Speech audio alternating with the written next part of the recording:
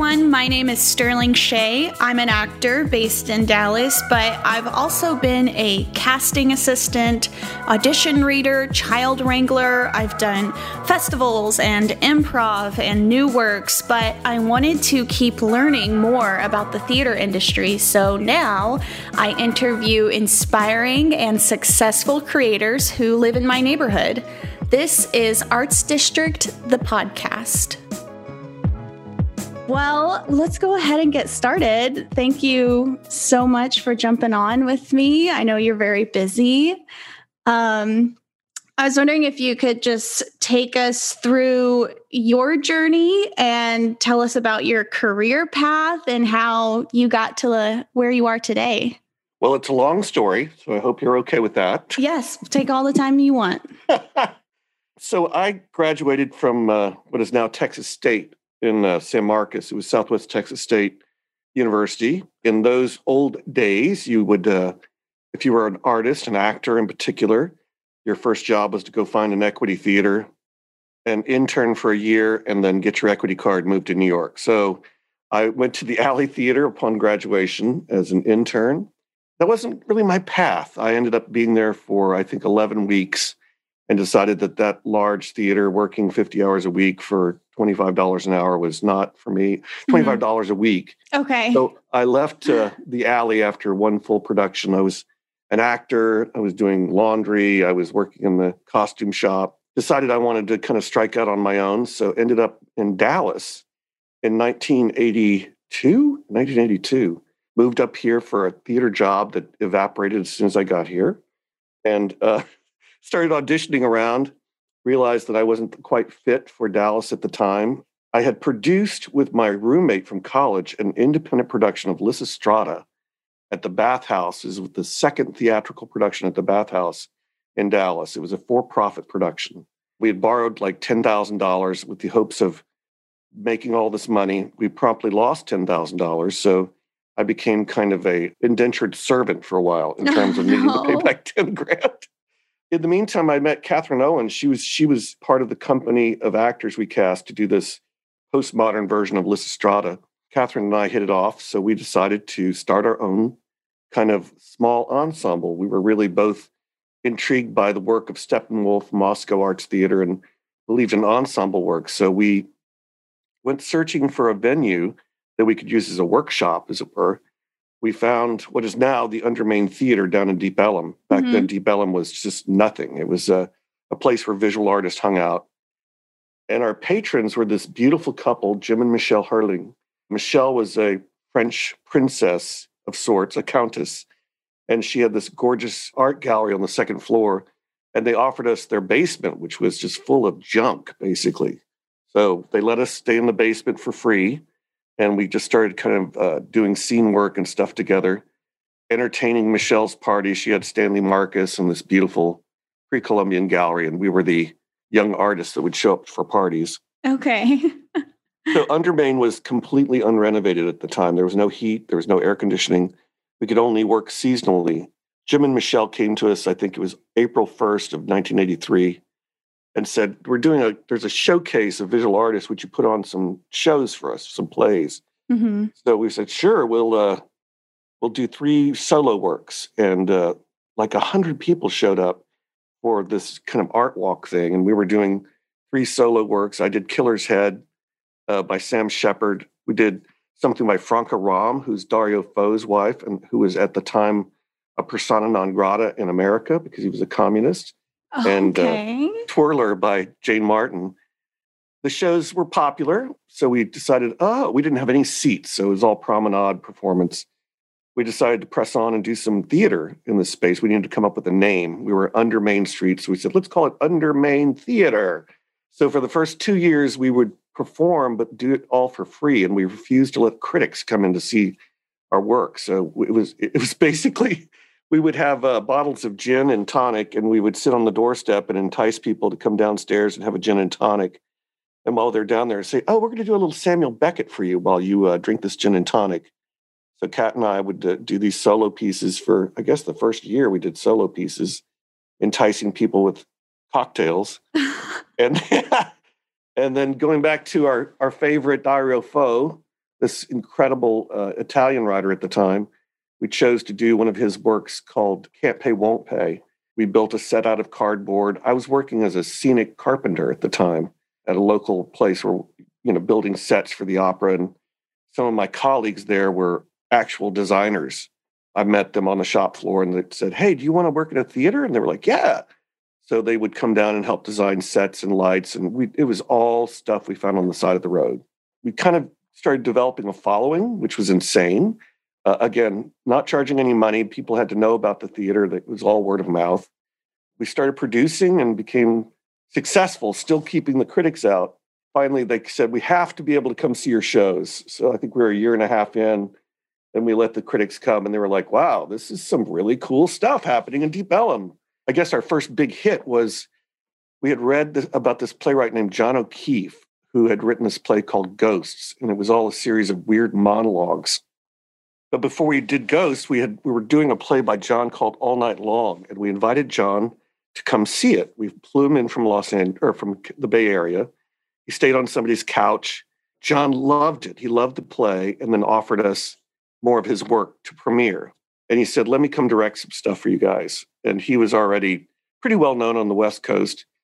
So John came in and started directing shows with us starring in it. And we became this kind of phenom. The plays started becoming extraordinary. We were ensemble based, as I mentioned. And that first play, Ghost, that John did was like just incredible. We sold out 100% of the shows. By then, we were asking for donations at the door. So that helped underwrite some of the costs. After Ghost, which was a huge hit, we were probably 3 years in by then. We started writing to playwrights that were recommended to us, and writers in New York and the Bay Area started sending us their work because they heard about this crazy little theater in Dallas. This is like mid-'80s by now. And we started premiering their work, which was great because we would also offer the playwrights to come down and see their work and respond to it in rehearsals and then come back and see it in performance. And it just led to more and more writers sending us their work, which was fantastic. So the theater kept growing and the ensemble kept developing, which was amazing. So Undermain was like the first part of my theatrical career. I met Eric N., who's been a lifelong collaborator of mine. We produced one of his plays, The Red Plays, which was a triptych of plays about familial abuse. And it was this beautiful, gorgeous language-based play with all these weird images. And Eric decided that he was kind of a fan of our work. And Mac Wellman, Susan-Lori Parks, some of these kind of, at the time, they were the avant-garde writers in America. We also started producing Carol Churchill. Although we invited her, she never was able to come. But we did a lot of Carol Churchill, and the theater just started to take off like a rocket ship. Even though we're still in a basement, limited to few seats. We also ran into probably one of my favorite memories is we were doing David Rabe's play, Goose and Tom Tom, which had failed on Broadway. It was with Madonna and Harvey Keitel. David Rabe directed it. So somehow we got the rights to it. There was a friend of David Rabe's in town, and he was an ex-football player, and he was in love with the work we were doing. We were in the middle of a run of David Rabe's Goose and Tom Tom, and we had been barely skirting the law in terms of our theater being out of compliance. I mean, this is still a basement. It was no sprinkler system.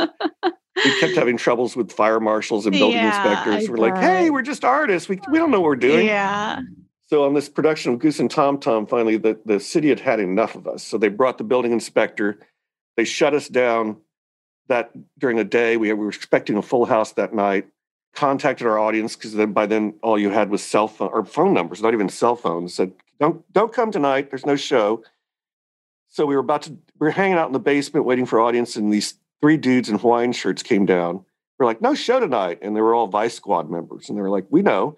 We're here to make sure you don't perform tonight." So these really cool Vice Squad guys hung out with us. Yeah, drank beer. We all kind of went, "Well, our theater's closed down. We don't know what to do." Like the Fed showing up in exactly. Hawaiian shirts. Yeah, it was classic. So then we were on the move to try to find another theater space, and we kind of experimented around inside the Undermain building, which was still unrenovated like it is now. We found this building across the street, rented it, and turned it into a theater space. So by then we knew how to make a theater with second exits and all this stuff. So we opened up a second theater while Undermain was in the throes of what's going to happen to it. Started producing out of this totally different space. It was like 20-foot ceilings. We had built a second exit, a hallway, painted some lines on the dirt. to make parking spots because you have to have designated parking. And we operated in that space for about 2 or 3 years while Undermain building was bought and renovated. We were able to redesign how the basement space would look, which is how it looks now. We continued to produce. We ended up with 2 theater spaces for a while. And then when Kitchen Dog Theater had launched down the street, they didn't have a home. So we were partnering with them. So we were sharing our space with Kitchen Dog. And at that time in Deep Ellum, there was a ton of cool theater companies. Teatro Dallas, Theater Garage was happening. Pegasus Theater was down there. So there's a whole group of really interesting small theaters were producing in the area. Eventually gave up the Elm Street Theater and moved back to a fully renovated basement space, continued to produce there. And then as things go, Kat and I, who had joined together when we were just barely in our 20s, kind of grew apart, and it was time for us and the ensemble to break up and do our own things. I moved on to a company called Young Audiences of North Texas because I had to make a salary. I had been working as a commercial artist, did a bunch of TV work, film work, but it was so unsteady. So I became an artistic director of an arts education agency that now has grown into Big Thought, and I was there for the transition. Spent my time there. In the interim, I still needed to have my avant-garde thing, so I founded a new company called Project X and based it out of Southside on Lamar. So daytimes I was doing educational, kind of arts education, nighttimes avant-garde work down at Southside on Lamar, very small studio stuff.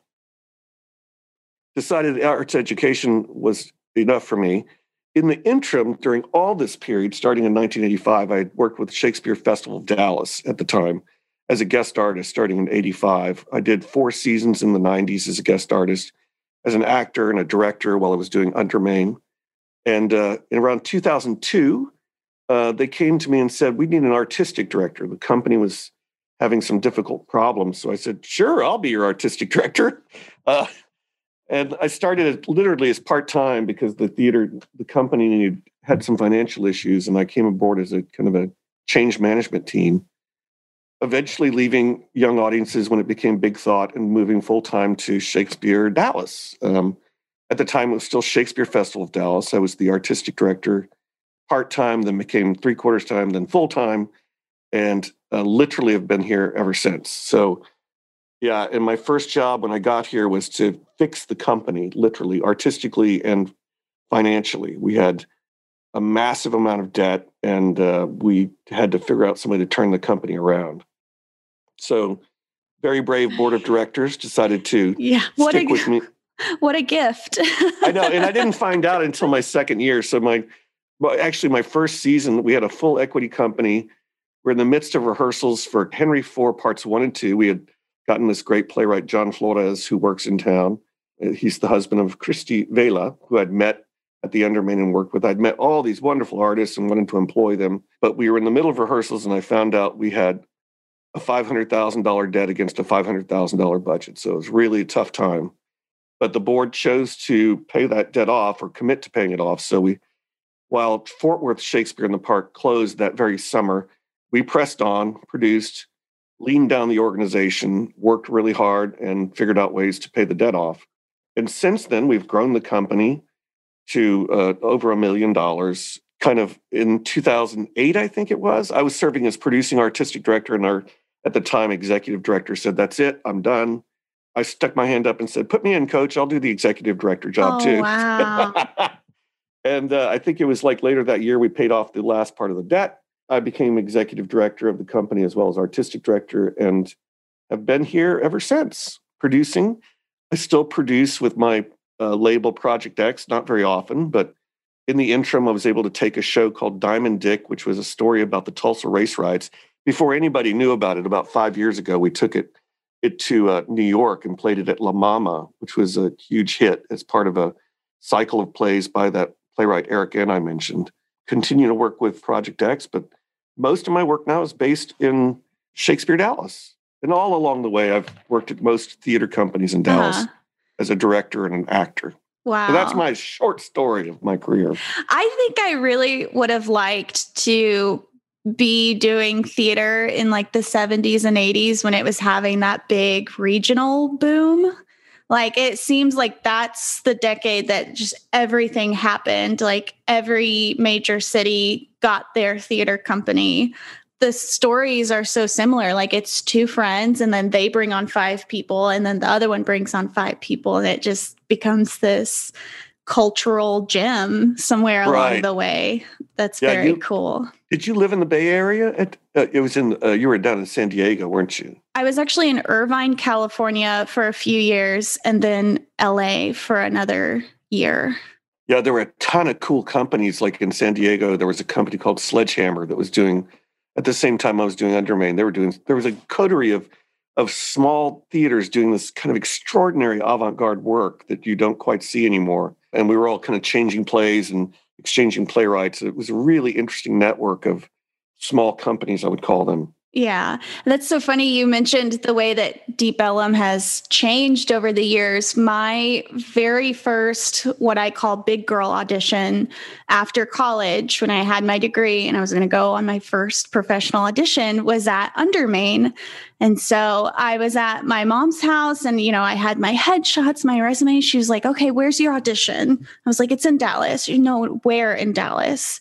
And I was like, it's in Deep Ellum. And my mom, for reference, was raised on a farm. And so she goes, oh, Deep Ellum, they wear black lipstick there. And so I cannot disassociate. I cannot think about Undermain without thinking about black lipstick. It's so true. Yeah, it was Deep Ellum was like that crazy bar scene. And I mean, when we first started there, the punks kind of ruled the streets on roller skates. Literally, there'd be bands of 40 people on roller skates rolling through with all their punk clothes on. And you're like, oh, stay off the streets. The punks are out tonight. It's so weird. And it's so different now, for sure. That's so funny. So, I mean, along this winding path, was there ever a time that you felt like you wanted to quit or throw in the towel? Yeah, all the time. There was, constantly. Before I came to Shakespeare Dallas, I had a pretty unstable career in terms of earning money. As I'd mentioned, TV auditions, getting cast in Texas Walker Ranger, and all right, I've made it. And that was the one episode I did. One episode of Wishbone. And so every time I thought, this is it, I'm going to make some money now. And then it would dry up. So I often fantasized about moving to Australia for some reason. That was going to be a cure-all for me to move to Australia and start all over again. I guess ultimately it was just as I mentioned, I worked as a scenic carpenter for many years and I was a hack. I mean, I was a terrible carpenter, but I was kind of known for my speed. So I was really quick and the bosses liked me, but it was really tough to get up at 7 a.m., work your 8 to 10 hour day, then go to rehearsal, and then on weekends build the sets and then produce the shows. And I was the first one in my group to get married, which I did around 28. And then the first one in my group to have children, I was around 32. So a lot of pressure there to be that wild independent artist, but also conform and support your family. I was blessed that my wife, Connie, was also an artist who belonged to another ensemble in town at the time, which is long gone, another company that was down in the farmers market area. So we both had our passions. And I guess that's what drove me the whole time was the need to create. But there were often times it was that's it. It's not going to work out. I've got to find it. I've got to become I'll open a taco stand in New Mexico. I'll become a trout fishing guide in Colorado. Yeah. My husband's fantasy is getting a cabin in Alaska and being a lumberjack. Yeah, right. That's his go-to. The opposite of anything of being an artist. Yeah. So you said you serve as both the executive and artistic director. So what are those two roles? What do those look like? And then how do you switch hats in one day? Great point. So I've been doing that since I started at the Undermain, a very naive artist who learned how to do business, just basically balancing the checkbook, and taught myself grant writing at Undermain. And because both companies, Undermain and Shakespeare Dallas, require most of our income has to come from contributed income. Our mission at Shakespeare Dallas is accessibility, which means that we have the ridiculously low ticket price, give away tons of tickets, an education program that serves the community. At the Undermain, same problem. We were dedicated to kind of new work and avant-garde work with a very limited seating capacity. So an executive director, a managing director, in that function, I raise money. I help run the company. I run the administrative side of the company. So there are admin positions that you have to kind of attend to, all the insurance and all the boring stuff that takes to keep a nonprofit corporation going. So I spend probably half my day working on those elements for Shakespeare Dallas. It's a myriad of contracts and relationships you have to negotiate. You have to meet with funders. And in my case at Shakespeare Dallas, I've spent a lot of time working with the city. I mean, we have a 5-acre amphitheater that we manage on behalf of the city of Dallas.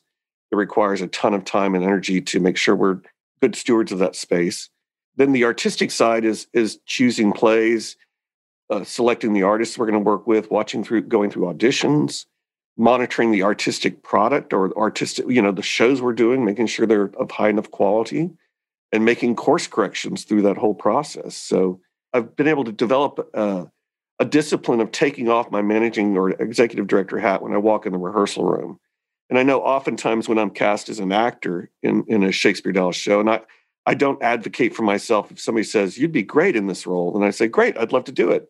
But I have to be disciplined enough to just shut my mouth and take direction from the director and not butt in when I see something that I think is not, that I don't agree with artistically. Or you go, that looks expensive. I think I've got one of those in my house. I'll just bring it in. Yeah. And sometimes I don't do as great a job. I mean, when I'm directing my own shows, I'm often accused of buying my own props because I have a certain vision of something I want, especially when it comes to weapons and shows. At Shakespeare Company's weapons are so important. So I have an image of what I want to use as a weapon in a particular Shakespeare tragedy. I'll just go off and buy it and pay for it out of my own pocket just so I can have exactly what I want without taxing the budget. But I'm fortunate to have a great team that supports me and allows me to do both functions and give me some space, when I'm taxing myself as an artist or acting. And they know that there's always a joke about whatever role I'm playing. If I'm playing Shylock in Merchant of Venice, I'm going to be obsessed with money.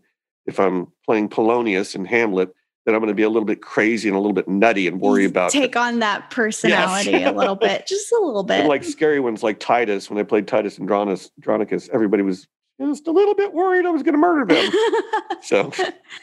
So when it is time to sit down and curate a season, how do you do that? What does that look like for you? It's simpler for a Shakespeare Theater Company than you would imagine, since I'd say 90% of our dramaturgy is Shakespeare. We have index cards with all the Shakespeare's plays and related plays, and we literally lay them out. And it's a bit of a formula at first where you say, okay, we've done these group of plays in the last 5 years. They're off the table. Let's look at the other plays. And then we have to kind of sort through and figure out, is it going to play at Samuel Grand Amphitheater? And we'll take risks. We produced Pericles, it might have been 10 years ago, a play that I was a huge fan of, but we knew would not sell well. So then it's about matching it with something that would be more of an audience draw. Even choosing Titus Andronicus, this was when my colleague Rene Moreno was still around, and may he rest in peace. But Rene was like, he wanted to do Titus Andronicus for years. And so we had to kind of wait for it, Rene. We'll do it around Halloween. It'll be great as a fall show. Okay, it's finally time to do Titus Andronicus. Sadly, Rene passed away before he could direct it. And then the other part of my job comes in, which is I need to find somebody who can direct this show and deliver it. And that's when I kind of rekindled my relationship with Christy Vela, who was the perfect director for that show. So choosing the shows, and especially stepping outside the canon, which is the first, I think we went 40 years, this company did, before we did our first non-Shakespeare play. And that was a big decision for me. So I chose Cyrano de Bergerac in our 40th season. We're about to roll up on our 50th. So it's only been 10 years that we've done non-Shakespeare titles. But we've done some Molière since then. We did Goldsmith's, oh my goodness, She Stoops to Conquer. Complete Works of William Shakespeare Abridged was one of the plays we chose to do.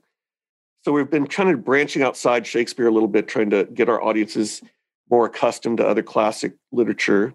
We did Pride and Prejudice a couple years ago, or last January. So kind of moving an audience base along is also really tricky, especially when you have 40 years of tradition. You're saying, okay, we're going to start doing this now. We're going to start producing non-Shakespeare plays. And sometimes there's pushback, and you have to kind of take that criticism from your audience That was actually my next question is, you're no stranger to experimental work. And if you're kind of slowly introducing those contemporary adaptations or the experimental avenues of Shakespeare, it sounds like you like that, but you just got to convince an audience to go along with you. Exactly. And it takes time. I mean, yeah. I think that when I was a younger artist, I would just say, tough, this is the theater you get because this is the stuff I love. But I've learned, when you have a venue like Samuel Grant Amphitheater that sits 1,200 people on a Saturday night, you can't just say, tough, this is the show you get. You get King John now because I think it's a really interesting play, or Richard II. I would love in the perfect universe to have a smaller venue to work in so we could look at some of these other titles by Shakespeare or related to Shakespeare, Duchess of Malfi, some of the other weird Jacobean pieces that I think would be great fun to produce, but would definitely need a 200-seat house versus 1,200 seat. That makes sense. Have you seen or read District Merchants by Aaron Posner? I have not. It's very good. Tell me about it. District Merchants? It's a contemporary, oh gosh, it's been a while since I've seen it. I think it's like a post-Civil War version of Merchant of Venice. Wow. And just the way they kind of like tweak the issues of the day, like instead of, oh my gosh, see, now I can't think of anyone's name. The lead character that's kind of in both worlds, who is mistaken for rich in one city and poor in another city. Oh my gosh. Keep going. I'm almost with you.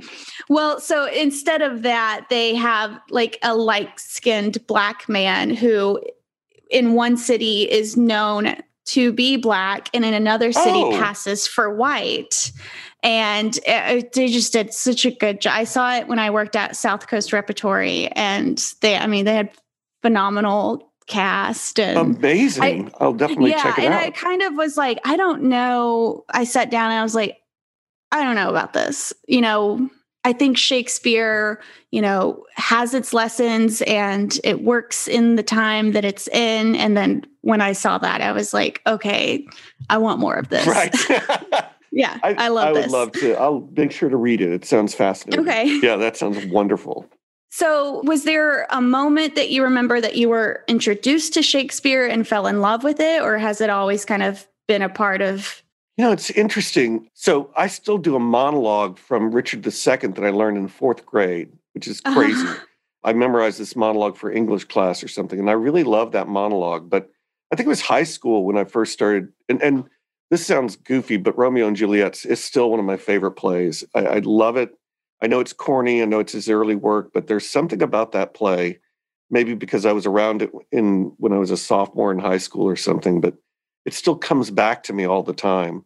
So I don't know if I fell in love with Shakespeare because I didn't know how to speak the language. I was trained in Molière in college, so my training was more in the French theater. So that's a whole different verse structure. It's an Alexandrine verse structure versus an iambic pentameter. So when I first started doing Shakespeare for Shakespeare Dallas, I did not understand the meter and just would blow through it. So it's kind of like, for me, it's been a growing appreciation over time.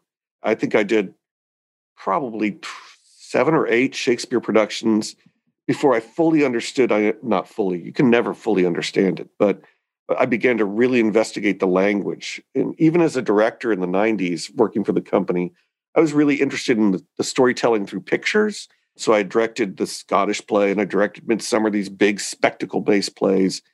And it wasn't until like the mid-2000s that I began to really dig in on the language and the structure and the interiority of the characters. And I would have to say that my appreciation of Shakespeare grows every year. I mean, literally, I revisited Hamlet, which I directed in 2003 or something like that. I revisited it as a director. I'd played in it, and then came back to it 2 or 3 years ago, and the play was completely different to me. So I think the great thing about Shakespeare is you reinvest in it, and you continue to admire the genius and the architectural subtlety of the characters, the language, the plots. And the more you know about it, the more you begin to make linkages to all the different plays. And they're like, oh, this is a kind of a small character study of this character that comes later. I'm not sure I ever was like, I'm in love with Shakespeare immediately, but it was like a fascination that keeps getting deeper and deeper and deeper the older I get. Yeah, I agree. I had the same thing with Romeo and Juliet, where I did it in high school. We read it and studied it in college, and I didn't not like it. I just knew, okay, it's one of the staples. It's one of the popular ones. And then I saw it at Utah Shakespeare Festival. So my husband did a season there, and it was a husband and wife duo. Well, no, I take that back. There was a husband and wife duo there, but it was a different show. But the actors, really played them like they were 14. Yeah. And I started to go, oh no, like they're kids and they made this huge, like, I was like, she's acting like I acted in high school over some boy. Like, and I had a totally different response to it where I was like, someone please get involved.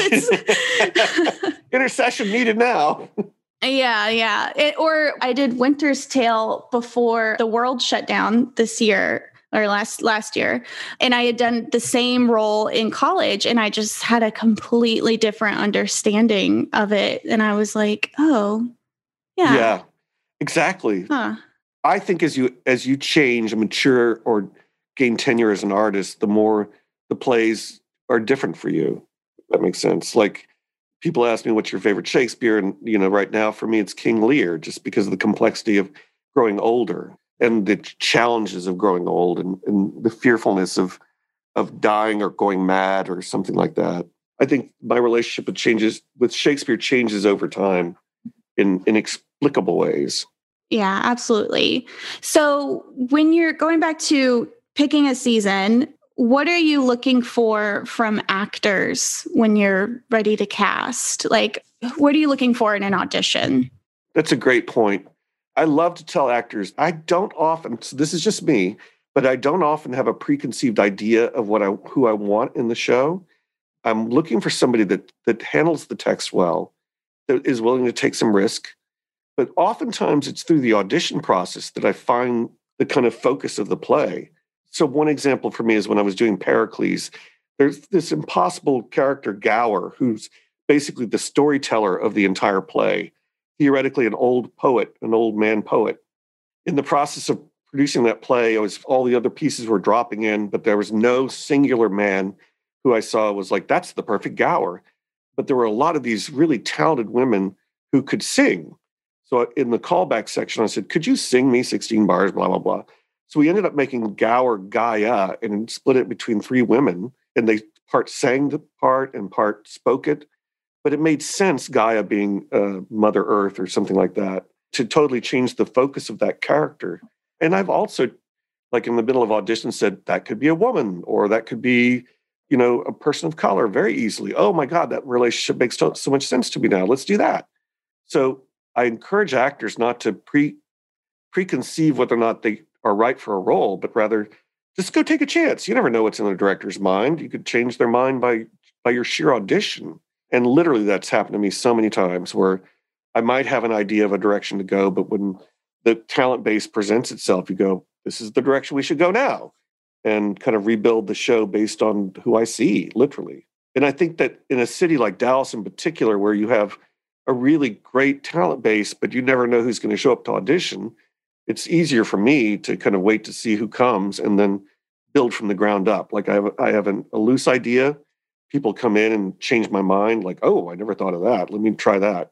Call them back for that role. Oh, wow, this is a great fit. Let's start building with this idea. That makes sense? Yeah, absolutely. That's good. So there's no darling of Shakespeare Dallas per se. I would not say so.